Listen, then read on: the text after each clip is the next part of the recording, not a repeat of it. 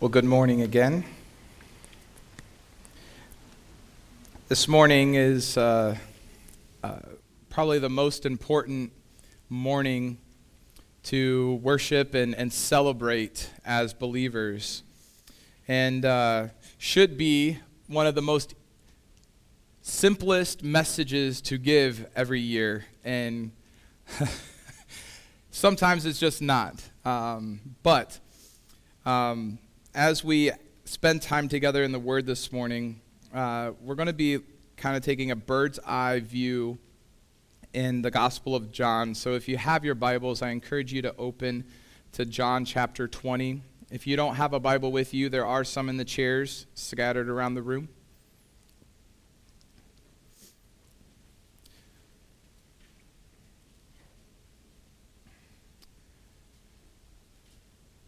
John chapter 20 is John's account of the resurrection of Jesus.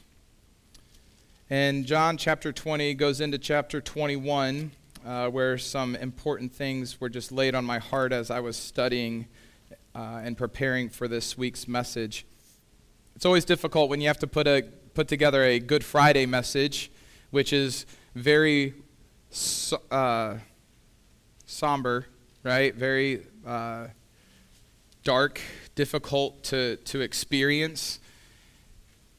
But it's necessary to remember the sacrifice that Christ went through on our behalf. And then come Sunday morning to be full of energy and ready to celebrate the fact that Jesus is alive. And sometimes you have really good weeks, and sometimes you have really hard weeks when it comes to that. And so just pray for me. The Lord, sometime this week, started losing my voice. No other symptoms, no other issues, no other anything. So maybe the enemy just doesn't want to have this message out this morning. And so just pray for me as we go along. With God's word open, let's pray and seek him. Lord, we thank you for the privilege, Lord, to have your word. We thank you that over millennia, Lord, over the years, you have protected your word. You've protected it from being destroyed. We thank you that your word is living and active, sharper than any two-edged sword.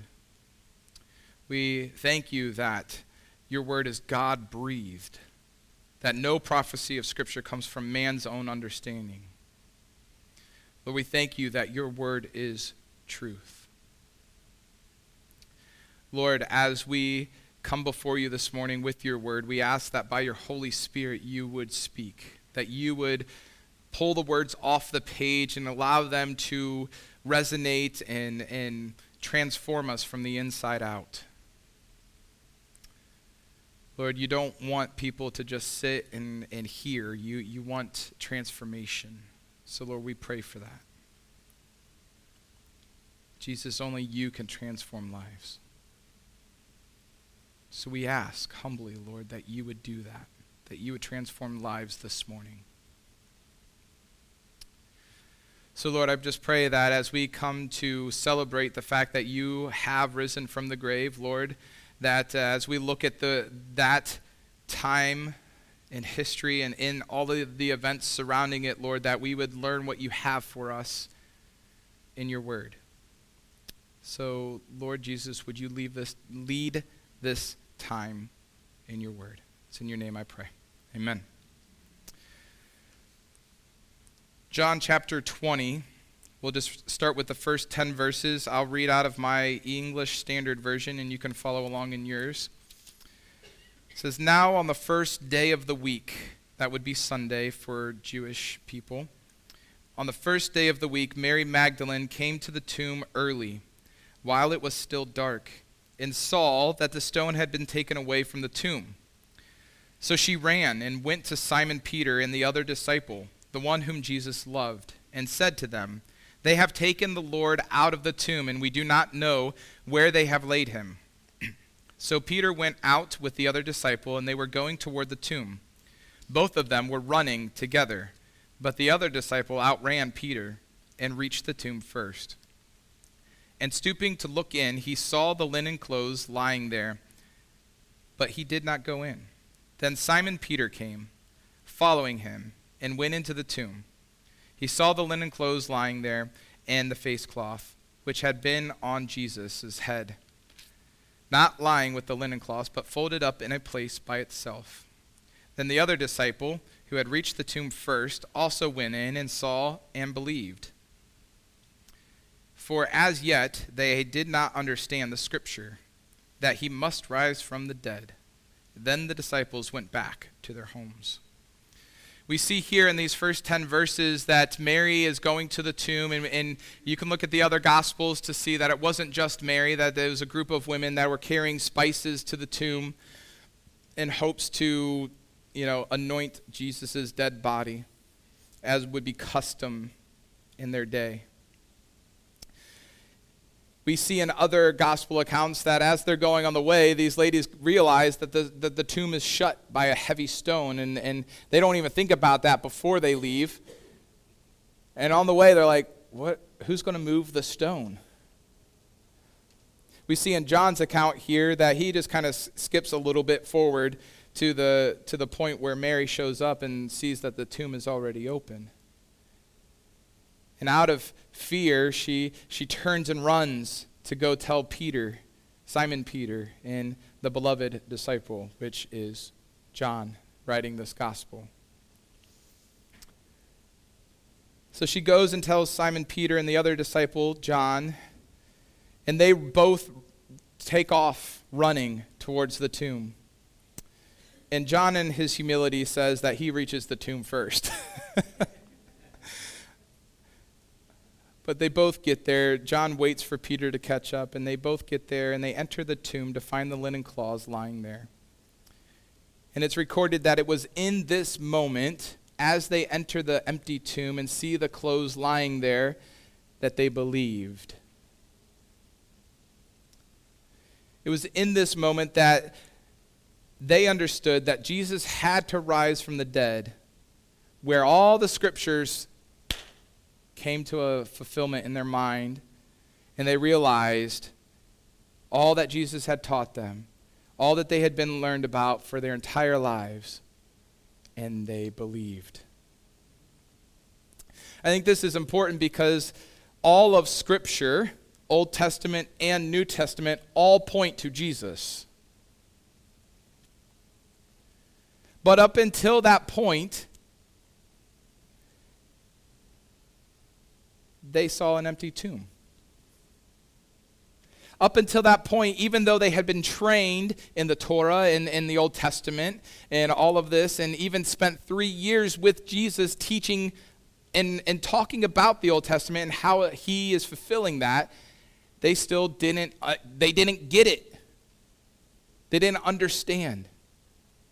And it took them going into the empty tomb, seeing the cloths lying there, when God opens their minds to all that they've heard, all that they've been taught, and goes, yeah, he said he had to do this. And everything clicks. And they believe. And I think that there's an important point for us that just seals the fact that the resurrection proves that Jesus is exactly who he said he is. As we began service, I read from John chapter 11. So if you just want to flip back a couple pages in your Bible, read the story. You know the story. Lazarus has died. A dear friend of Jesus, he died. Jesus was made aware, and he hung back when Lazarus was sick. Jesus hung back. Lazarus died, was buried for 4 days, and then he finally comes to meet Lazarus. And in verse 25, Jesus says to Martha, I am the resurrection and the life. Whoever believes in me, though he die, yet shall he live. And everyone who lives and believes in me shall never die. Do you believe this? This is what the Christian faith is all about. Do we believe that Jesus is the resurrection and the life? Well, John makes it very clear that when they show up to the tomb, he isn't there anymore. And that's what caused them to believe that Jesus has risen again. Proving Jesus' own words that he is the resurrection, that he is the life. Let's continue reading in chapter 20, verses 11 to 18. Your Bible may say that Jesus appears to Mary Magdalene. It says, "But Mary stood weeping outside the tomb. And as she wept, she stooped to look into the tomb. And she saw two angels in white sitting where the body of Jesus had lain, one at the head, one at the feet. They said to her, 'Woman, why are you weeping?' She said to them, 'They have taken away my Lord, and I do not know where they have laid him.' Having said this, she turned around and saw Jesus standing, but she did not know it was Jesus. Jesus said to her, 'Woman, why are you weeping? Whom are you seeking?' Supposing him to be the gardener, she said to him, 'Sir, if you have carried him away, tell me where you have laid him, and I will take him away.' Jesus said to her, 'Mary.' She turned and said to him in Aramaic, 'Rabboni,' which means teacher. Jesus said to her, 'Do not cling to me, for I have not yet ascended to the Father, but go to my brothers and say to them, I am ascending to my Father and your Father, to my God and your God.' Mary Magdalene went and announced to the disciples, 'I have seen the Lord,' and that he had said these things to her." We see that Peter and John went into the tomb. They saw the clothes. They remembered that Jesus said he was going to have to die and rise again 3 days later, and everything came to a point where they realized that the scriptures were speaking about him, and they believe. And they leave. They leave Mary sitting there at the tomb crying. Like, come on, guys. Like, where's the chivalry here, right? Like, you would think that they would hang out at least with Mary, but Mary's still at the tomb, and she's weeping outside.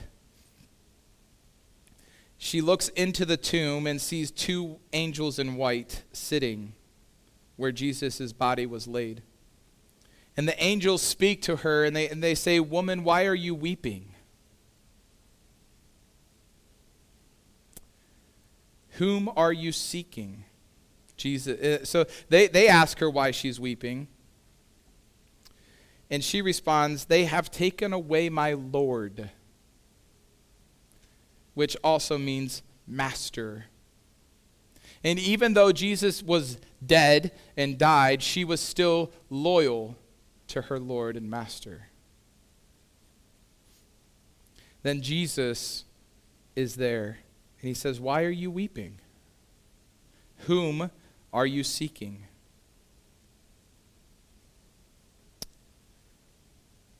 And she thinks it's the gardener. She doesn't recognize Jesus. She doesn't recognize this glorified body, and maybe divinely Jesus changes his appearance just enough to where he's not recognizable. We don't really know. But whatever the case is, Mary doesn't recognize Jesus just by sight alone.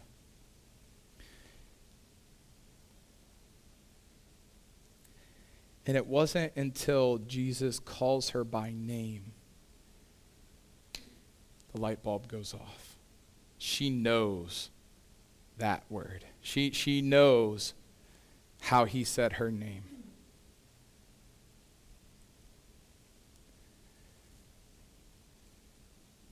And that's when she turns around and knows for a fact it was Jesus risen from the dead.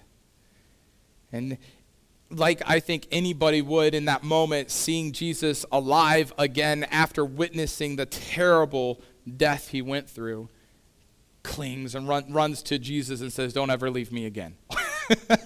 Right? I think we would all feel that way. Like, don't ever leave me again. Don't ever put me through that again, right? Like, you're not going anywhere. I'm holding on to you. And he says, "Don't cling to me, because I have not yet ascended to the Father. I still have more work to do. So don't cling to me." In this section, I think it's very intentional that it's recorded that Jesus appears to Mary Magdalene.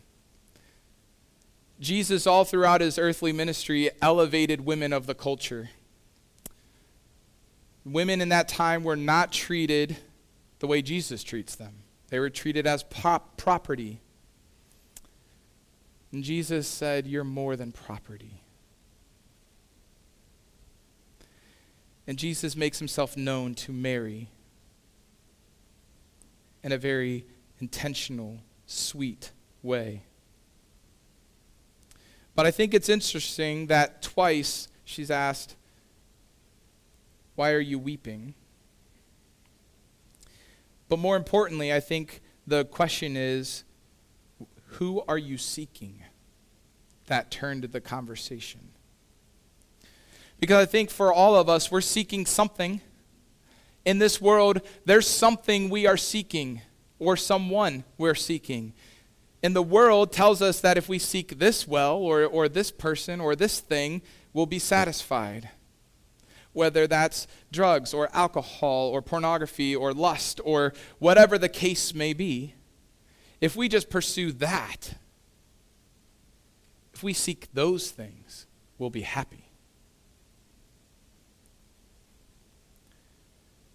Jesus asks Mary, "Who are you seeking?" The question, "Who are you seeking?" reveals her heart. Because she goes, "They have taken away my Lord. I'm seeking the one I love. I'm seeking my Lord, my master, whom elevated me out of societal structures and redeemed my life and died for me. That's who I'm seeking."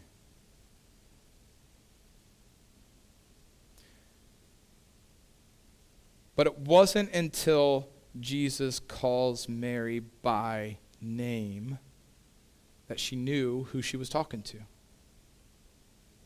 Who was asking her the question, "Who do you seek?" And then notice that after she's made aware who he is, he sends her to go tell the disciples. Immediately, to go tell the brothers, go tell the disciples. And I think it's important for us to remember that Jesus calls each of us by name. He created each one of you, each one of us, and he knows your name too. And just as he knows your name and calls you by name, he also sends you to make disciples, which is the Great Commission. It doesn't matter where you find yourself in life. It doesn't matter the things you're struggling with, the sin in your life. You are called to make disciples. That is the commandment in the Great Commission, not the go. The Great Commission, is to go and make disciples. Make disciples is the command. And Jesus sends Mary to the disciples after calling her by name. Sometimes I think we get this mentality that I'm not far along enough in what I know about Scripture. I'm not far enough along in my relationship with Jesus to be sent to go make a disciple. It has no bearing on the Great Commission. If you have surrendered your life to Jesus as Lord and Savior, he sends you. There is no theological seminary for the disciples. They followed Jesus, they surrendered their life to Jesus, and he commissioned them to go. And he does the same thing for us. Unfortunately, we often let our own insecurities limit that. And when we do that, we're letting the enemy win. Because the church has been called to go and make disciples of all nations. Let's continue reading. Chapter 20, verse 19. On the evening of that same day, the first day of the week, the doors being locked where the disciples were for fear of the Jews, Jesus came and stood among them and said to them, "Peace be with you." When he had said this, he showed them his hands and his side. Then the disciples were glad when they saw the Lord. Jesus said to them again, "Peace be with you. As the Father has sent me, even so I am sending you." And when he had said this, he breathed on them and said to them, "Receive the Holy Spirit. If you forgive the sins of any, they are forgiven of them.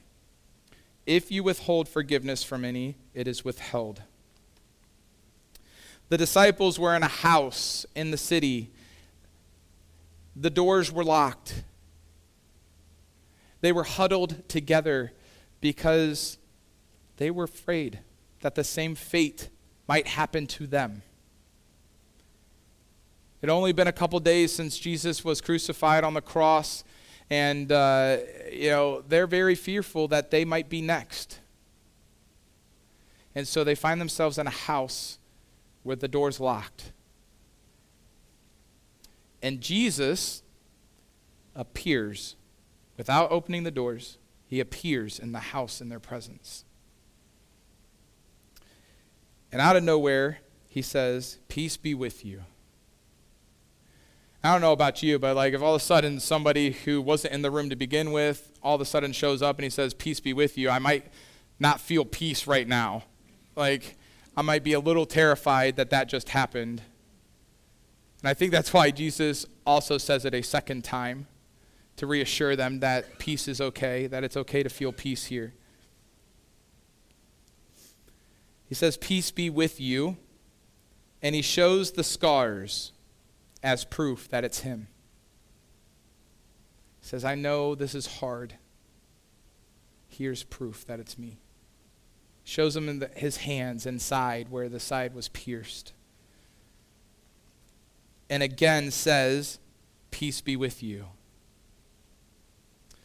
But he doesn't stop this time with the "peace be with you." He says, "As the Father has sent me, even so I am sending you."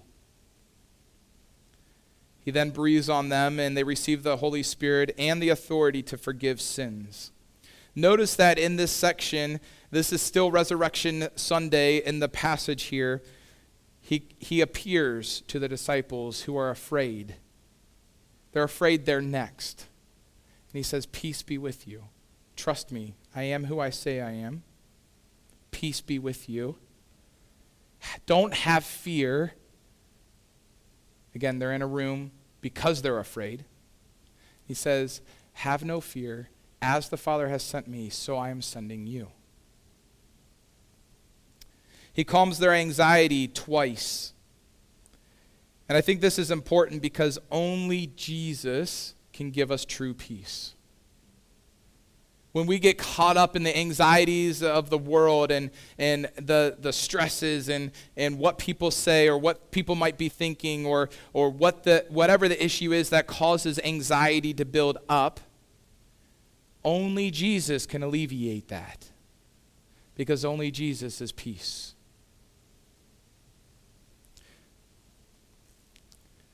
So when you feel the anxiety and the fear and the debilitating emotions that come with that lock you up, Jesus says, "Peace be with you. Peace to you." He invites us to surrender that anxiety and those gripping things and to himself, because only Jesus brings us peace. But not only that, not only is Jesus there to make himself known to the disciples who are afraid and struggling with, worry about being the next person on the cross or death or even whipped for that matter. Not only is he there to bring them peace, he's also there to send them, to be on mission. And again, I think it's important that the day of his resurrection, the day that he rose again, he's sent Mary, and now he's appeared to the disciples, and he's saying, "I'm sending you." So as followers of Christ, as disciples, we must realize that Jesus is sending us too. Each one of us. The Holy Spirit living inside of believers empowers us to be on mission with God. Notice that I say with God and not for God, because that's a whole different issue. God invites us to be on mission with him because God is living. He's already at work. He's already touching lives in our communities and in all around the world. And he invites us, if we're willing, to come on mission with him, with what he's already doing. He says, as the Father has sent me, so I send you. And we have to be willing to let go of the fear, let go of the anxiety, let go of the preferences, and be willing to be vessels to come alongside what God wants to do. And say, here I am, Jesus. What do you want me to do? Let's continue on. Verse 24 through 29, we see this encounter with Jesus and Thomas. It says, now Thomas, one of the 12, called the twin, was not with them when Jesus came. So the other disciples told him, we have seen the Lord.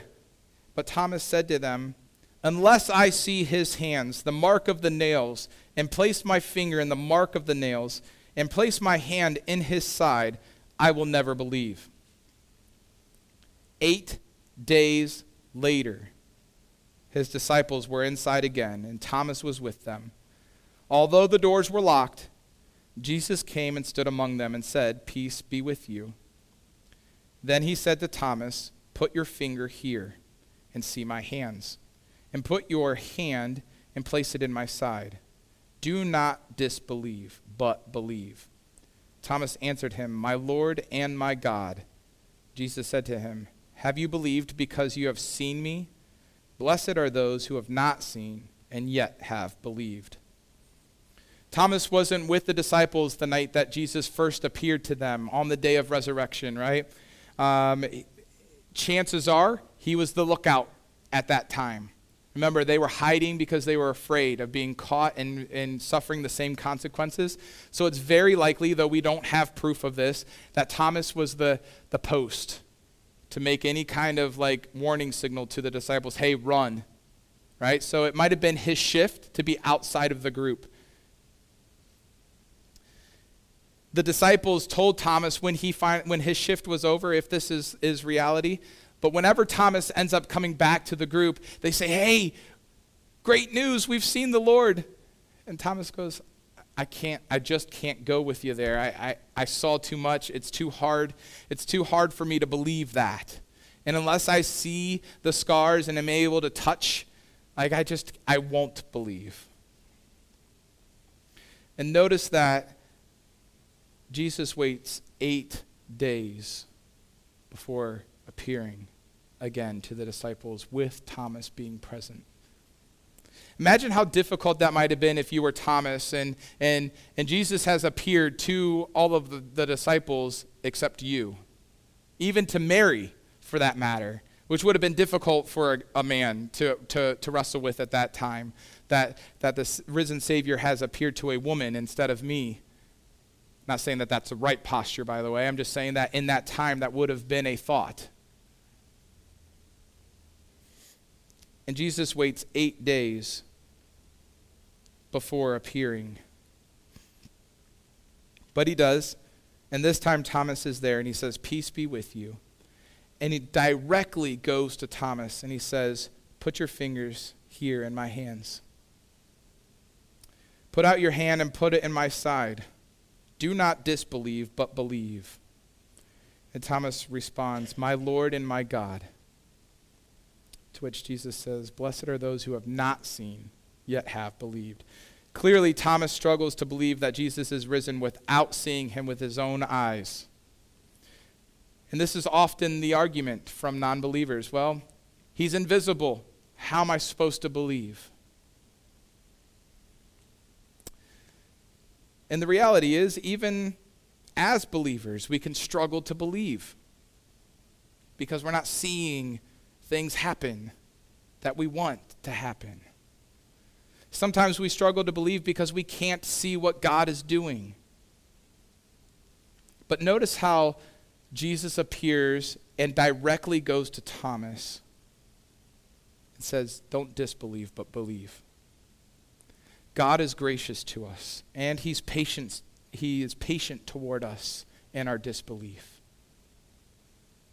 He gives us exactly what we need in order to believe.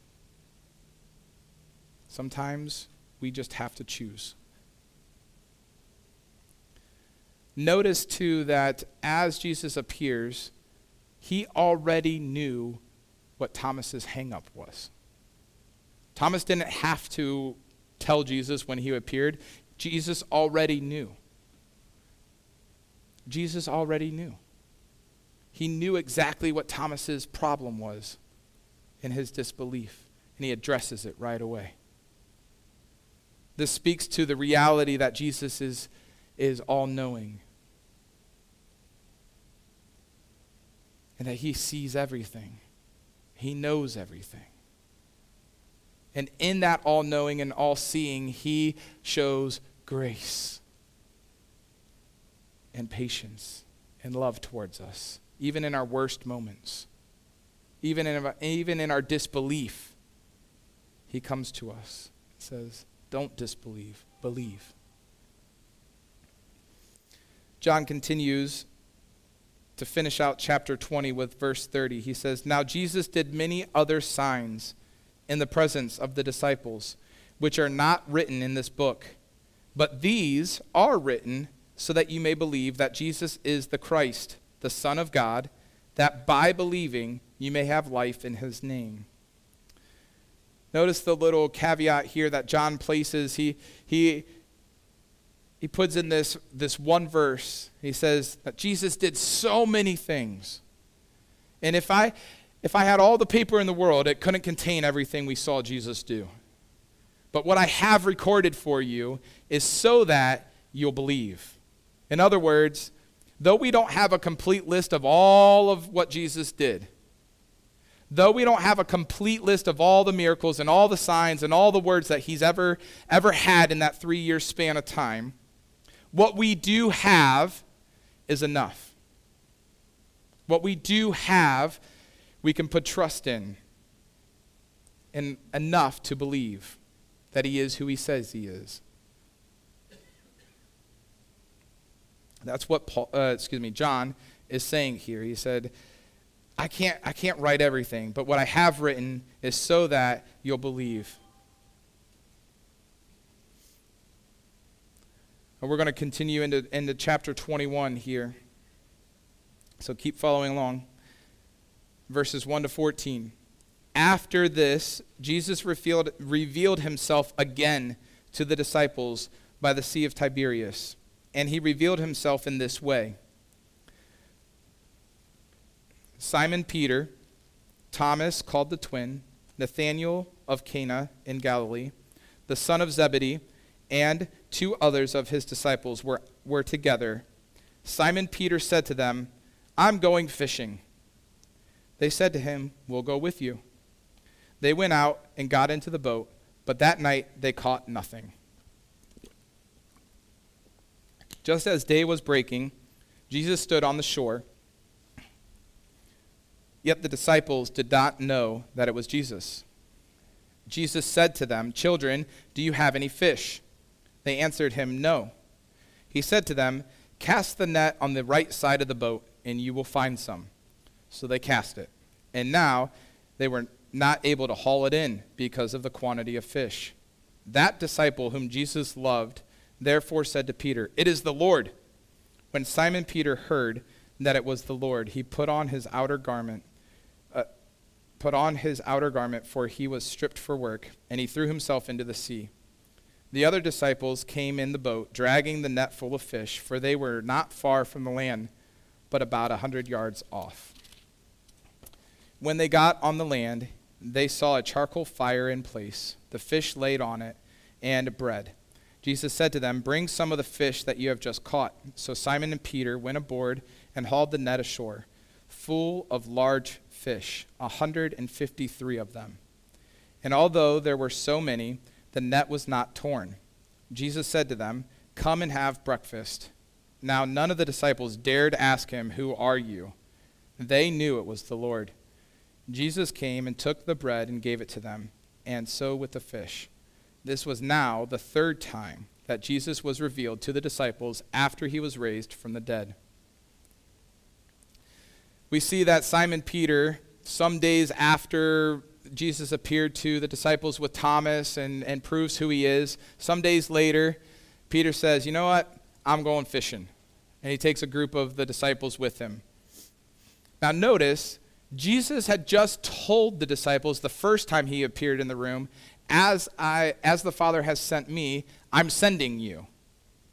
He commissioned them to go make disciples, to spread the gospel. And what do we see Simon Peter doing? Reverting back to his old lifestyle. I'm going fishing. Remember, Simon Peter was a fisherman by trade. That was all he knew before he started following Jesus.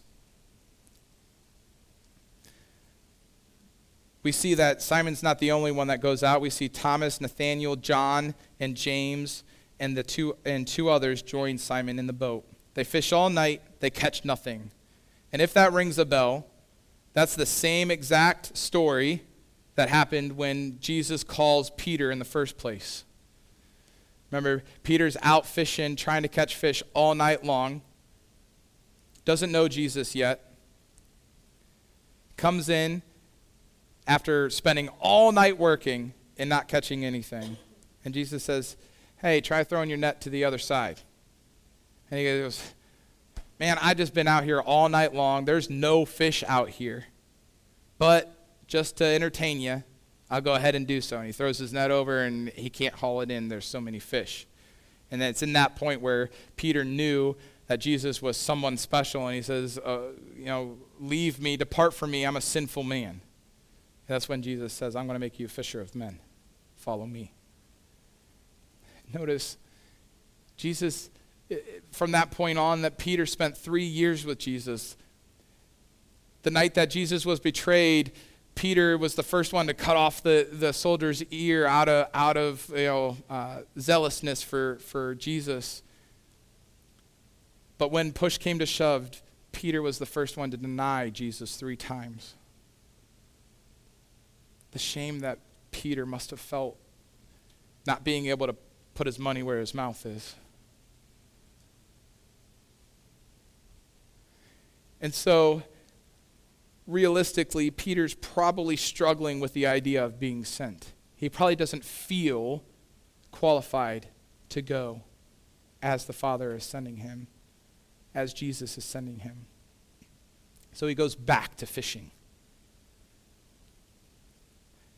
This is not by accident.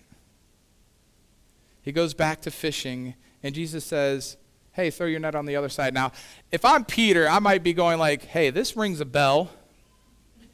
I think like deja vu here a little bit, but it doesn't click for him because shame can do that. Shame can make us forget what God has done in the past. Shame can make us believe that we're too far gone down this dark path to remember what God has done.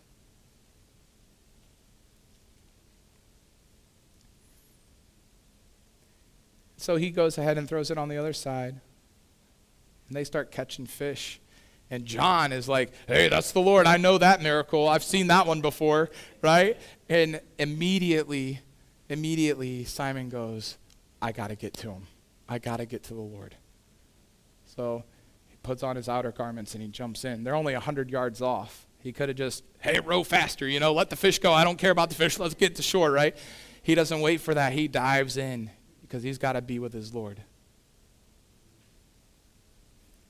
Sometimes, as followers of Christ, we lose sight of what God has commanded us to do. We get focused on the secondary, tertiary, so on, etc. things. And we lose sight of what God has commanded us to do. We fall back into old rhythms of life, the comfortable things that we once knew, what we were good at before Christ called us. Simon knew how to fish. So after Jesus' presence was no longer immediate with him, he goes back to what he knew. He went back to fishing. Jesus has given each one of us, those who follow him, the church, the great commandment and the great commission. Not one person in the church, all who claim Christ as Lord and Savior through repentance and faith have been tasked with the great commandment and the great commission. But the reality is it's not always easy to live this out. I get it. It wasn't easy for even Simon Peter in that day. And he spent 3 years with Jesus. What makes it difficult is we fail, we're human, we struggle in this walk. And the enemy uses those failures to cast shame, which makes us forget and lose sight of what God has done, which makes us ineffective, or at least makes us believe we're ineffective.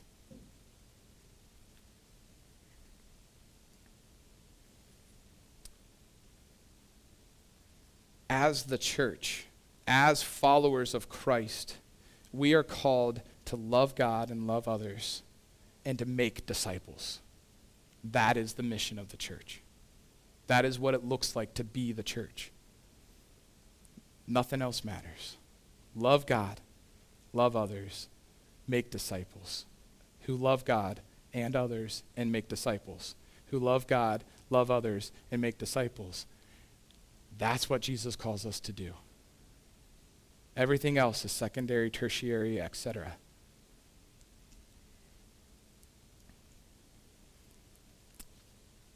So don't let shame, don't let the enemy get in your side of your head to make you lose sight of what God has done for you. That's what Good Friday is all about, remembering what Jesus went through for us. To remember his love for us. To be moved by that. Because the enemy will be quick to make us forget it. Now, talking about Simon Peter, let's go to these last few verses. John 21, 15 to 19. When they had finished breakfast, Jesus said to Simon Peter, "Simon, son of John, do you love me more than these?" He said to him, "Yes, Lord, you know that I love you." He said to him, "Feed my lambs." He said to him a second time, "Simon, son of John, do you love me?" He said to him, "Yes, Lord, you know that I love you." He said to him, "Tend my sheep." He said to him the third time, "Simon, son of John, do you love me?" Peter was grieved because he said to him the third time, "Do you love me?" And he said to him, "Lord, you know everything. You know that I love you." Jesus said to him, "Feed my sheep. Truly, truly, I say to you, when you were young, you used to dress yourself and walk wherever you wanted. But when you are old, you will stretch out your hands, and another will dress you and carry you where you do not want to go." This he said to show by what kind of death he was to glorify God. And after saying this, he said to him, "Follow me." Jesus pulls Peter aside out of the group and has this one-on-one conversation with him. Remember, Peter was the one who denied Jesus how many times? 3 times. So this is an act of restoration for Peter, to restore that, to affirm with Peter the truth, not the shame, not the guilt. Jesus pulls Peter aside and asks him 3 times, "Do you love me?" In English, we don't see the nuance here because we have one word for love. It's called love. Now, we all define that slightly different, but we have one word called love. In Greek, there were many. It's important to know what exactly Jesus is asking Simon and how Simon replies. Jesus the first question says, Simon, do you agape me? Which we know is the sacrificial love, the selfless love, the selfless sacrificial love of the Father to send the Son to die in our place, where we place others above ourselves. Jesus says, do you agape me? To Peter. And Peter replies, yes, Lord, you know I phileo you, which is brotherly love, not the same thing as agape love. Peter's basically saying, yes, Lord, you know that I phileo you, that I love you as a brother, that I love you this way. He asks him a second time. He says, Peter, do you agape me? Peter says, yes, Lord, you know I phileo you. And then Jesus asks a third time, and he says, Simon, do you phileo me? And this is where Peter breaks down, because he realizes he can't get himself to say, I agape you. How could he? He just denied him 3 times. He wasn't willing to agape him. He couldn't. He breaks down and he says, Lord, you know everything. You know I phileo you. That's where I'm at. Peter knew that he could not respond with agape because he wasn't there. There was too much shame. There was too much doubt. There was too much inner unsettledness about his actions that would be very recent in memory for him, that he was feeling immense shame about. How could he sit here and say, yes, Lord, I know I agape you, when he just didn't? He has failed his Lord and Savior, so he says, you know, Lord, that I phileo you. I think it's interesting here that Peter couldn't respond with agape because he wasn't there, but also because he knows he's made that mistake before. At the Last Supper, he said, I am willing to die for you. They won't touch you. And what happens? He denies them 3 times and runs away. He's made that mistake before. He knows he can't do that right now. So instead of making that same mistake again, he says, yes, Lord, you know I phileo you. I love you like a brother. I love you like one of my own. But I think it also reveals in the third time that Peter knew that Jesus knew his heart. And that the Lord would be able to see through the lie anyway if Peter replied, yes, Lord, I agape you. So even so, in this dialogue, we see that Jesus calls Peter and restores him back to fellowship with him and to mission. Jesus doesn't let the shame of his failure define him anymore. He says, I know that you were once a man who said that you would die for me, and when push came to shove, you ran away. I know that. But I'm here to restore you where you're at with me, and I'm still sending you to go. And in the same way, we fail the Lord all the time. We make mistakes. Until Christ comes back or calls us home, we're going to fail as believers. We're going to make mistakes. In the same way that Jesus restores Peter, he restores each of us if we're willing to be honest with the Lord and come before him and say, I'm broken before you, and this is where I'm at.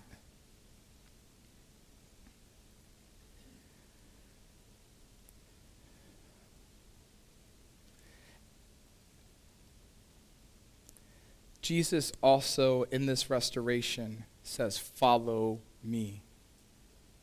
He reminds Peter he's not a fisherman anymore. He's a fisher of men. He's not a fisherman anymore. Don't go back to that old lifestyle. I've called you for more. follow me.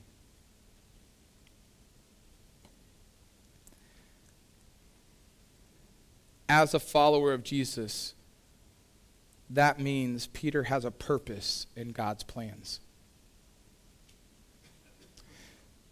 And think about this. Peter didn't think he was useful at all for God's plans after what he had done. And God restores him and says, I still have plans for you.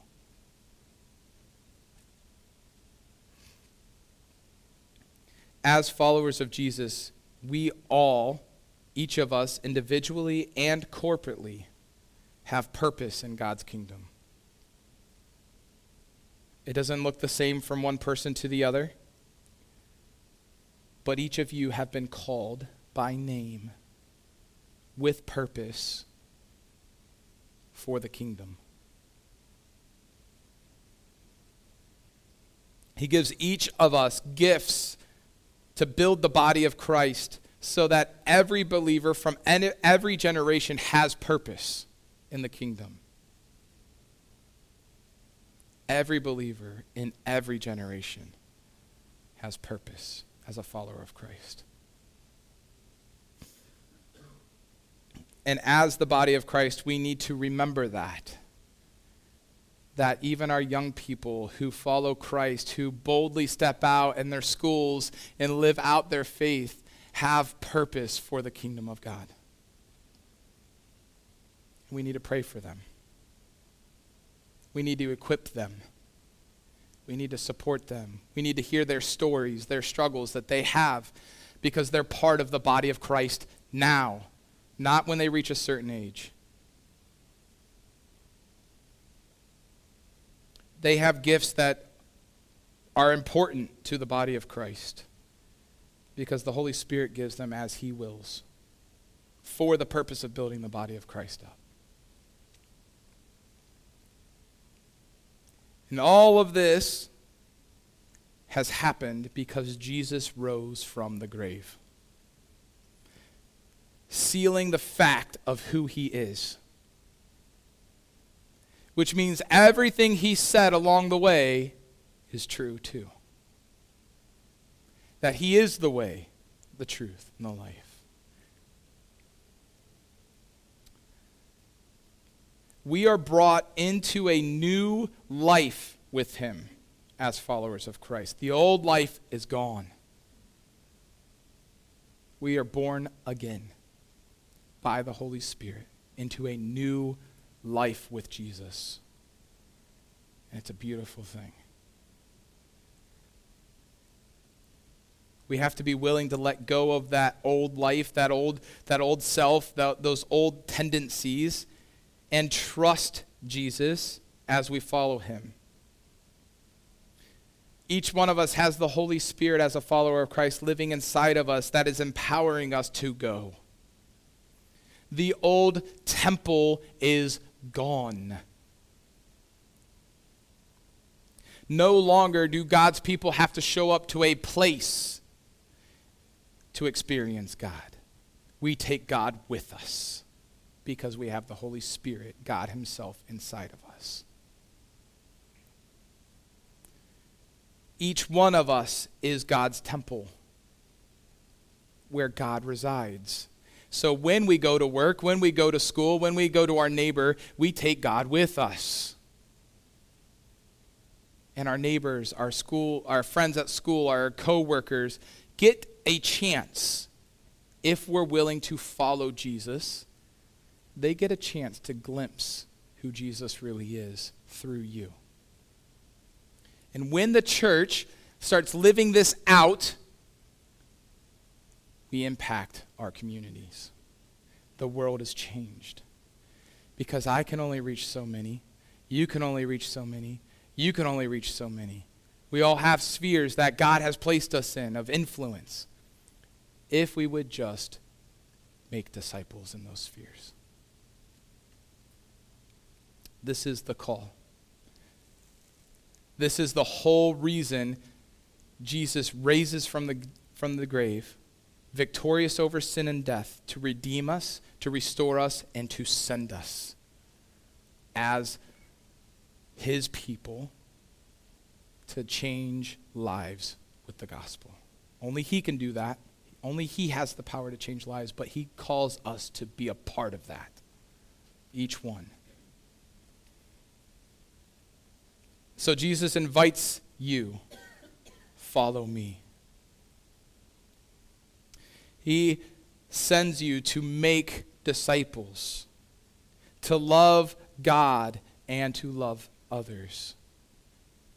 And it's all because Jesus rose again after suffering the worst death in history, conquering death and sin once for all who would believe.